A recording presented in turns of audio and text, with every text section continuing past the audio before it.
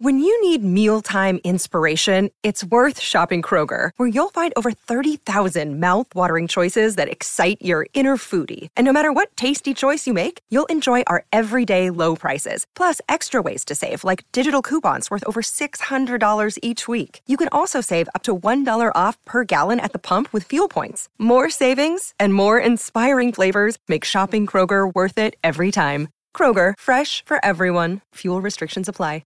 With threats to our nation waiting around every corner, adaptability is more important than ever. When conditions change without notice, quick strategic thinking is crucial. And with obstacles consistently impending, determination is essential in overcoming them. It's this willingness, decisiveness, and resilience that sets Marines apart. With our fighting spirit, we don't just fight battles, we win them. Marines are the constant our nation counts on to fight the unknown. And through adaptable problem solving, we do just that. Learn more at marines.com. Hey guys, it is Ryan. I'm not sure if you know this about me, but I'm a bit of a fun fanatic when I can. I like to work, but I like fun too. It's a thing. And now the truth is out there. I can tell you about my favorite place to have fun. Chumba Casino. They have hundreds of social casino style games to choose from with new games released each week. You can play for free anytime, anywhere. And each day brings a new chance to collect daily bonuses. So join me in the fun. Sign up now at ChumbaCasino.com. No purchase necessary. VGW Group. Void where prohibited by law. See terms and conditions. 18+.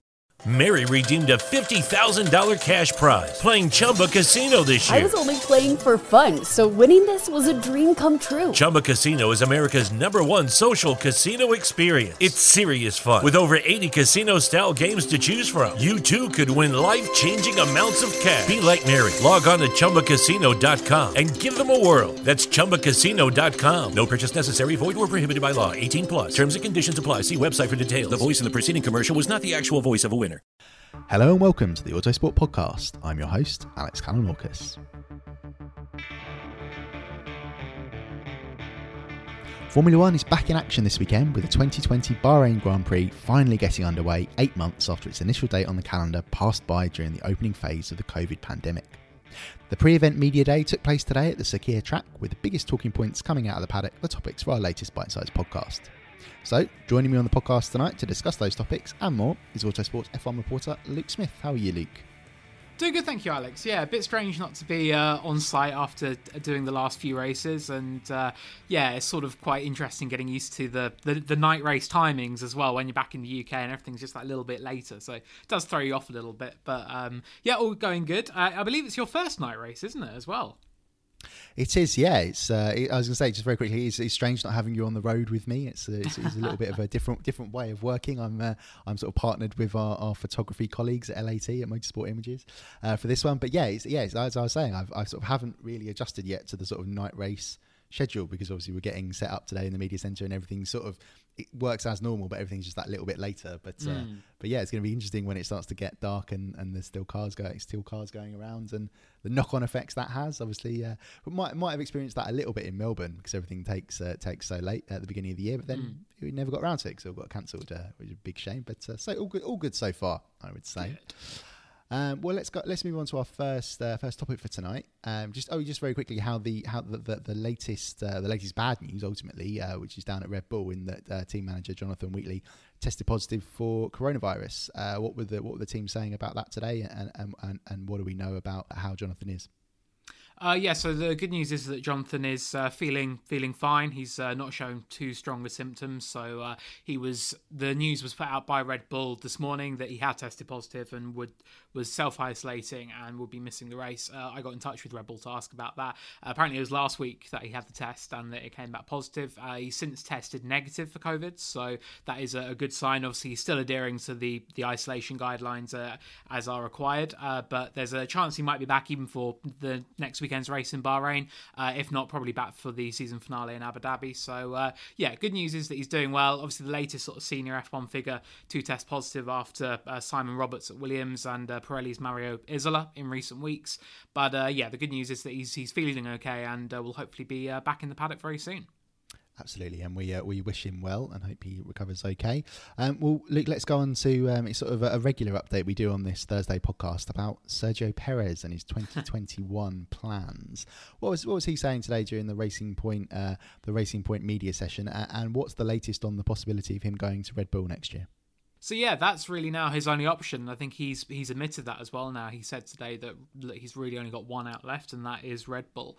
The team obviously is known to be considering Alexander Albon's future. It's made very clear that if it were to drop Albon, then it would look to a driver outside its own driver pool to replace him. So that does point to either Sergio Perez or Nico Hülkenberg potentially. Hülkenberg recently said that it had gone very, very quiet in terms of talks with Red Bull or anything on that front. So that does really point to Perez being sort of the only candidate really who could replace Albon for next year. But Checo was probably the strongest he's been today about it. He said that really Red Bull is his only opportunity, and that if he weren't to get that seat for next season, then he would likely take a sabbatical and just take a year out of racing. Didn't sort of say about any other series or anything like that. He said that he's maybe sort of enjoy some of the other things in life and be able to spend more time with his kids, with his family, look at some business ventures and things such as that. So sort of I think probably the most content he's been about his future really, because it's been a lot of uncertainty, I think, in terms of could it be Williams, could it be Red Bull, but now he's kind of made it clear that really it's Red Bull or a sabbatical. That's what's going to happen for next year.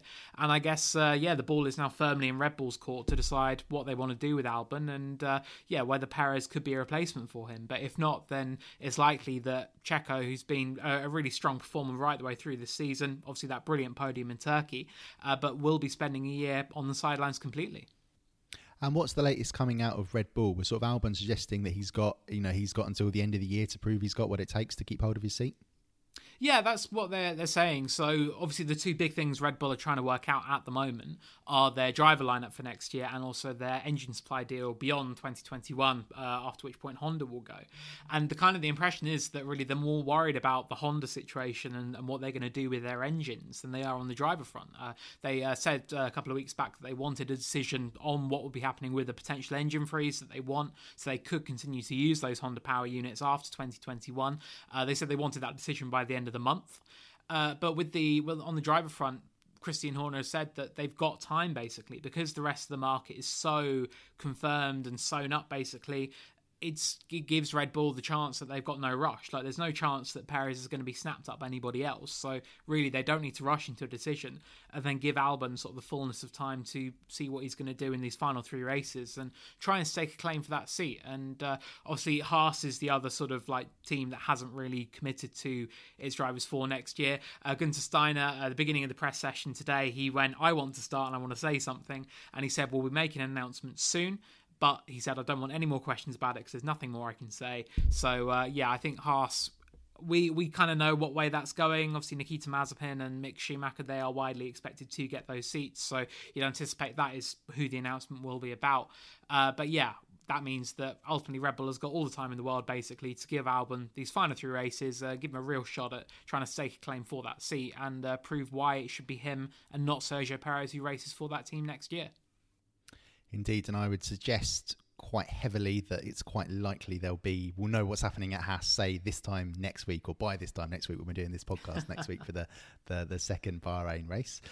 We will say no more than that, rather cryptically. But it's just interesting, just sticking at Haas, there is speculation about the futures of one of their current drivers, Kevin Magnussen. Our colleague David Malsha Lopez over at motorsport.com reporting that he's quite likely to switch to the IMSA Sports Car Championship in the USA to drive for Chip Ganassi's squad in that championship. He was remaining quite coy, Magnussen, on whether his future was confirmed. He was saying, I haven't committed to anything, but yeah, that's what Autosport and Motorsport.com understands is going to happen with him. Also, Romain Grosjean as well saying, I haven't got anything to announce at the moment in terms of my future, but hopefully I will be able to announce something soon. Probably Peugeot hypercars in the WEC, most likely for him, because there are no seats left in Formula E, and I still think it was fairly unlikely that the days of Formula One drivers just being like, oh, I'm out of Formula One, I'll rock up in Formula E, do seem to be over.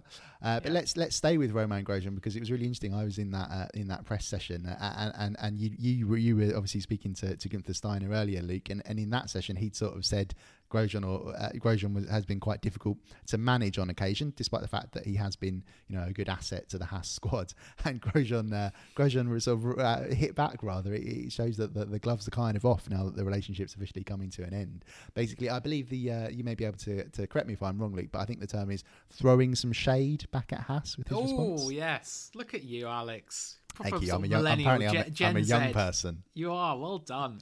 That's exactly it. Romain sort of suggested that he maybe is tough to manage, but he said, but who isn't? Like, all drivers have their moments, of course, but he's ultimately brought a lot to the team. And he did throw a bit of shade saying, well, other people have managed me okay. They've managed all right. So it was, maybe a little bit of a dig at Gunther Steiner and the Haas team. And I do really like it when you have drivers sort of coming to the end of a relationship with a team and they just don't care anymore. Like, obviously they're not saying anything to try and like save their future or try and like commit to get to another team for next season or anything like that. So they can kind of say what they want. And I think it was similar in 2016, I believe, when Kevin Magnussen, who's always quite a forthright kind of guy, and he was on his way out of Renault and had already sort of like had a deal with Haas about to be announced, and Renault were kind of going around with this seat trying to sort of like say, well, who could we sign? Obviously they wanted Magnussen, I think they want for Romain Grosjean as well, and Kevin Magnussen said, I think they were going around to everyone, including the Pope, and trying to give them this seat. And remember, Cyril Abiteboul was really, really unimpressed by it, but Magnussen was kind of like, look, I'm on my way out, so what does it matter? And I think it's similar with Romain. Like, he can kind of be a little bit cheeky and a little bit have this kind of snark thrown around, which is it makes our jobs great, like, because we love talking to drivers when they can be like that and get rid of all the PR surround and everything and just be very honest and say, look, this is how it is. And hopefully we can bring a bit more of that out of Romain. And I've got an interview with him in Abu Dhabi, so by then I'm sure he'll be in full sort of like no cares given, to put it politely. Yes. Well, I was thinking you were going to say something completely much more ruder there, Luke, but well saved. Yes, I think the gloves will certainly be off by that stage. Luke, let's move on to Ferrari. Charles Leclerc, how was his response to the sort of the very, very end of the race in Turkey, which was a brilliant drive from him? He just sort of just took the gloss off it by making a mistake. It was weird actually, because it looked on TV at first glance like he was attacking Perez. He was actually defending against him because he'd got by at the previous corner, but the Ferrari is so slow on the straights. Perez had come straight back by him, even though Leclerc had DRS.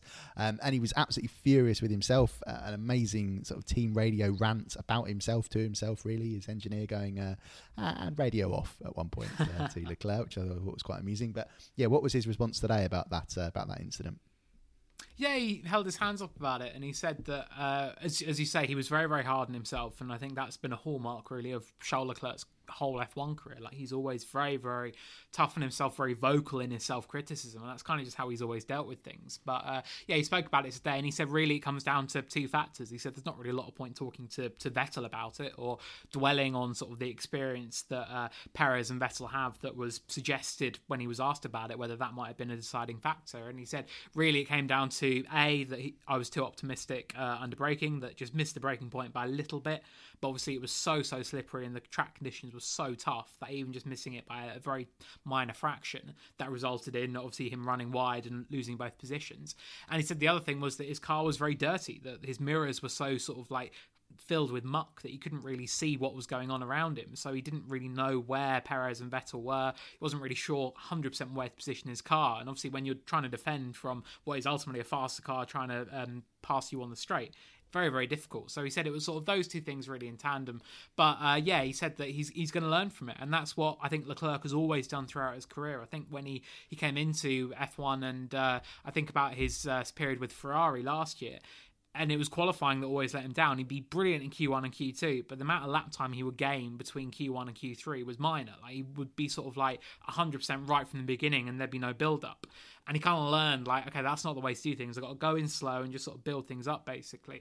And then obviously went on that brilliant sort of streak of qualifying victories over Sebastian Vettel. Ended the year with, I believe, 7 pole positions and was in fantastic form. So it's that kind of sort of adaptability, and that way he learns from his mistakes, that I think is a real strength of Leclerc's. And I think, it'll be a similar thing here, that it'll have annoyed him no end to have lost that podium, as we heard over the radio. He's probably still a little bit bitter about it, but he'll learn from it, he'll come back stronger, and I think he'll only be better for it in the end.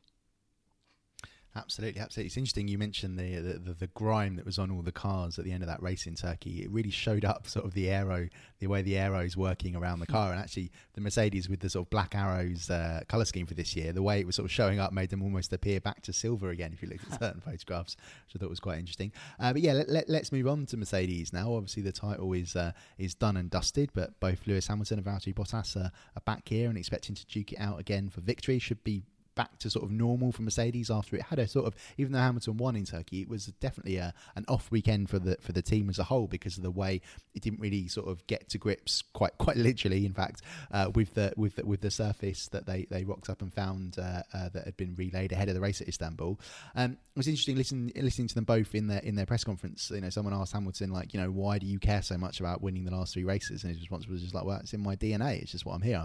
I'm at an F1 race. I want to win it.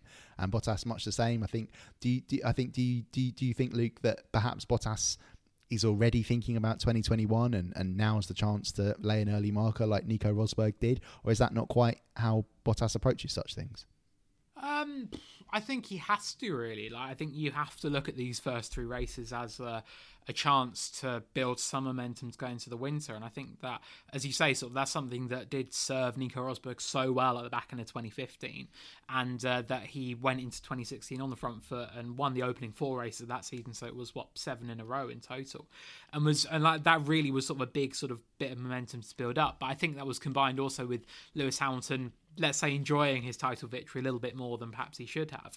And it's something that I think Lewis will have learned from as well. And him saying he's wired, I believe was the exact word he used, to win these final 3 races. And I think that just shows where Lewis is at. He wants to just continue this streak of wins and try and end the season in fashion. And he's done that the last couple of years, when he traditionally sort of had this, like, after the title was won, this dip in form. That's been absent the last couple of years. So I think that, I do think he's really going to be strong. But I think for Bottas, he's got to just try and build some momentum. I think he spoke at the start of the season. I'm sure it's something that we'd be dug up many a time to say, oh, look, he's failed again. But he spoke about sort of like trying things a little bit different and about sort of having a secret plan to try and beat Lewis Hamilton. And now really is the time to start thinking, okay, well, in 2021, what do I want to do? How on earth am I going to beat statistically the greatest driver of all time in the same car? It's the toughest job in F1, but he's sort of got 3 freebie races now to maybe try some new things, maybe try a little bit of a different approach in places and just see how it goes. And because there's nothing to lose, I think that really second in the championship, I mean, that'll be expected of him, but I don't think if he were to lose it by sort of trying out some new things, I don't think that would be the end of the world for Valtteri. So I think it's a good opportunity for him to really just try and lay a marker for next year and get some good momentum to take into the winter, and then come back in 2021 sort of feeling refreshed and ending the season on a high to finally take the fight to Lewis. Absolutely. It was interesting hearing Bottas say in the Mercedes press conference that he feels he has improved in a lot of areas, didn't really expand on what they were. So I might make it my mission in the rest of the press conferences he's in, assuming he makes it into them in qualifying in the race, and obviously the sessions that Mercedes will lay on Sunday. Might make it my mission to get him to explain what they were for the rest of the weekend.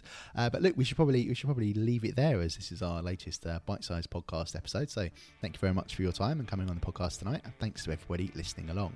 Now, just before we go, we'd like to remind you that the latest issue of Autosport magazine came out today and is available on the supermarket shelves and in newsagents, as well as on the doormats of subscribers. There will be a new issue of the magazine for you to pick up every Thursday, packed full of news, analysis and the usual stunning photography. And of course, if you want unlimited access to Autosport from the comfort of your home, visit autosport.com/plus to find out how to subscribe to our digital package. We'll be back soon with another episode of the Autosport podcast.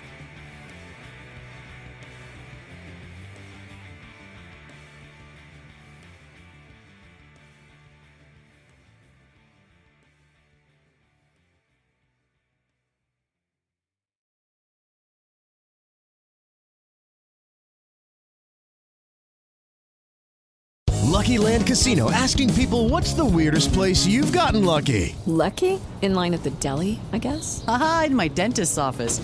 More than once, actually. Do I have to say? Yes, you do. In the car before my kids' PTA meeting. Really? Yes. Excuse me, what's the weirdest place you've gotten lucky? I never win and tell. Well, there you have it. You can get lucky anywhere, playing at LuckyLandSlots.com. Play for free right now. Are you feeling lucky? No purchase necessary. Void where prohibited by law. 18+. Terms and conditions apply. See website for details.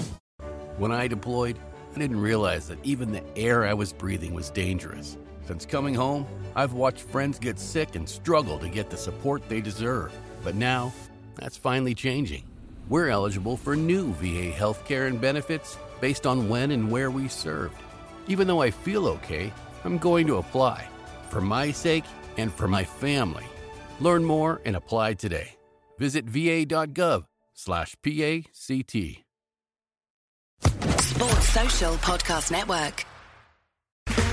Okay, round 2. Name something that's not boring. A laundry? Ooh, a book club. Computer solitaire, huh? Ah, sorry, we were looking for Chumba Casino. That's right, ChumbaCasino.com has over 100 casino-style games. Join today and play for free for your chance to redeem some serious prizes.